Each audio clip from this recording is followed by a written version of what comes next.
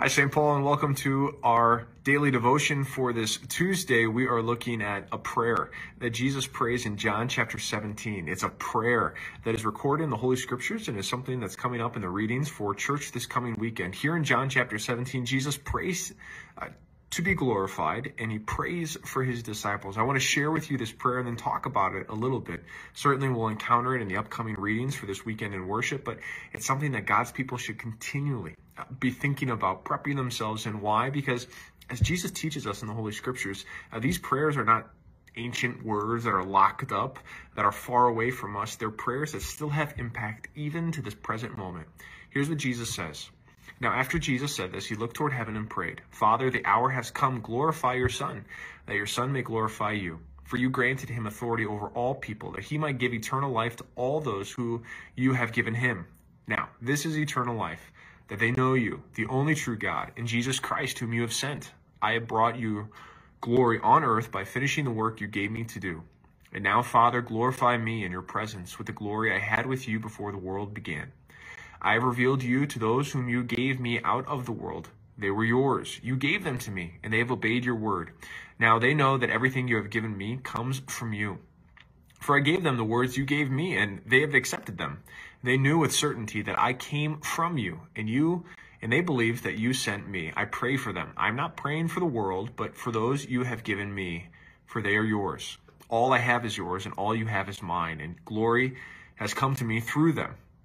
I will remain in the world no longer, but they are still in the world, and I am coming to you. Holy Father, protect them by the power of your name, the name you gave me, so that they may be one as we are one." Jesus prays for the unity of the church on earth, that we may be one as he and the Father are one. Sometimes this prayer is referred to as the high priestly prayer, because Jesus, who is our pastor, who is our priest, he prays, he intercedes for us, as we see here.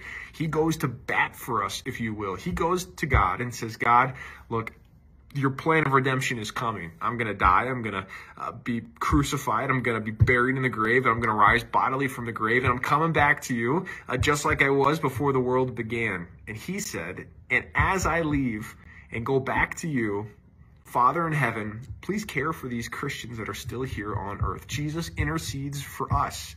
He does this 2,000 years ago, and this prayer still has lasting implications for us. We might look around and see all sorts of fractures and divisions in this world, but we know and trust that when Jesus prayed, that his prayer did something. It helped those early Christians. It helped the early church. It helps us even to this day. And in some sense, we can say with humble obedience, if Jesus didn't pray this prayer, things in our Christian lives and in the Christian church would be way worse than they are now. Thanks be to God that when God answers Jesus' prayer, he does so by giving us the reality that we have now, that we have unity, that we have faith, despite the many broken, sinful things that play out in our own lives, that play out in God's people's lives. We still have faith and unity because of the death and bodily resurrection that Jesus gives. You know, this isn't the only place in the Holy Scriptures that Jesus talks about prayer. He certainly prays here. He prays in the Garden of Gethsemane. And the most famous prayer that he prays is often called the Lord's Prayer. Who is the Lord? It's Jesus. He is the Lord, and it's his prayer. You know the one. It goes, "Our Father who art in heaven, hallowed be thy name." Jesus prays that prayer, and when he does so, he teaches his disciples how to pray.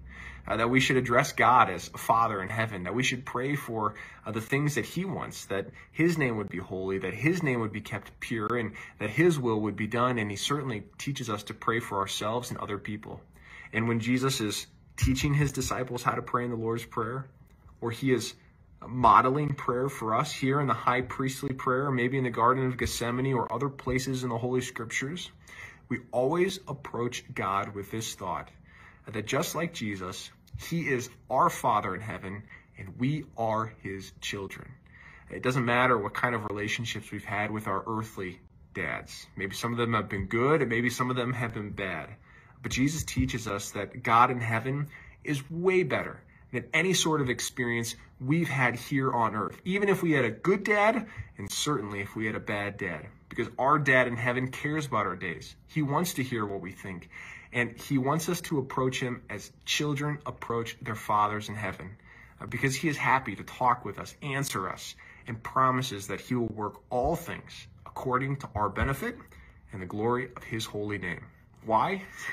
Because you are his child, loved and saved through Jesus. Thanks, St. Paul, for tuning in for this brief devotional thought as we looked at prayer and what we hear from John chapter 17. I hope and pray you're having a great day, and I look forward to seeing you in the days to come.